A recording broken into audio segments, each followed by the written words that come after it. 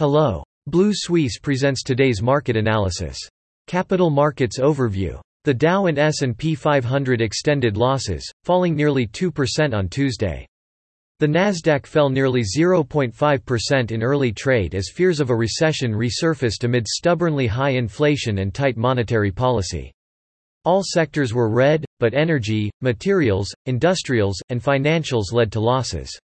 Growth-related stocks fell sharply, including Wells Fargo, ExxonMobil, and J.P. Morgan, while Tesla shares fell 3% after the company's second-quarter electric vehicle deliveries fell. Meanwhile, news that U.S. President Joe Biden could announce some reductions in U.S. tariffs on Chinese imports as early as this week failed to boost investor confidence, with many saying it would not have a major impact on inflation. This week's focus will be tomorrow's FOMC minutes, and Friday's jobs report to assess the economy's health and the likely path of U.S. monetary policy.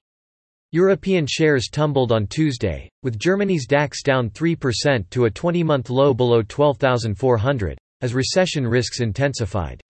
European gas prices continue to rise. The war in Ukraine is far from over. Inflation remains at record levels, and the European Central Bank is set to raise interest rates this month for the first time in 11 years.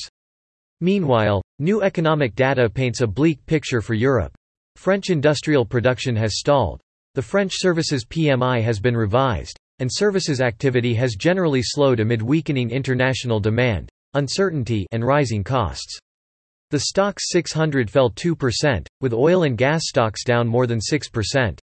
The CAC 40 index fell 2.68% to settle at a 4-month low of 5,794.96, snapping a 2-session winning streak, weighed down by recession fears. Investors digested a slew of slowing private activity data in the Eurozone, including France, while rising natural gas prices added to the inflation shock, raising the stakes for aggressive monetary tightening by central banks. Energy and auto stocks fell the most.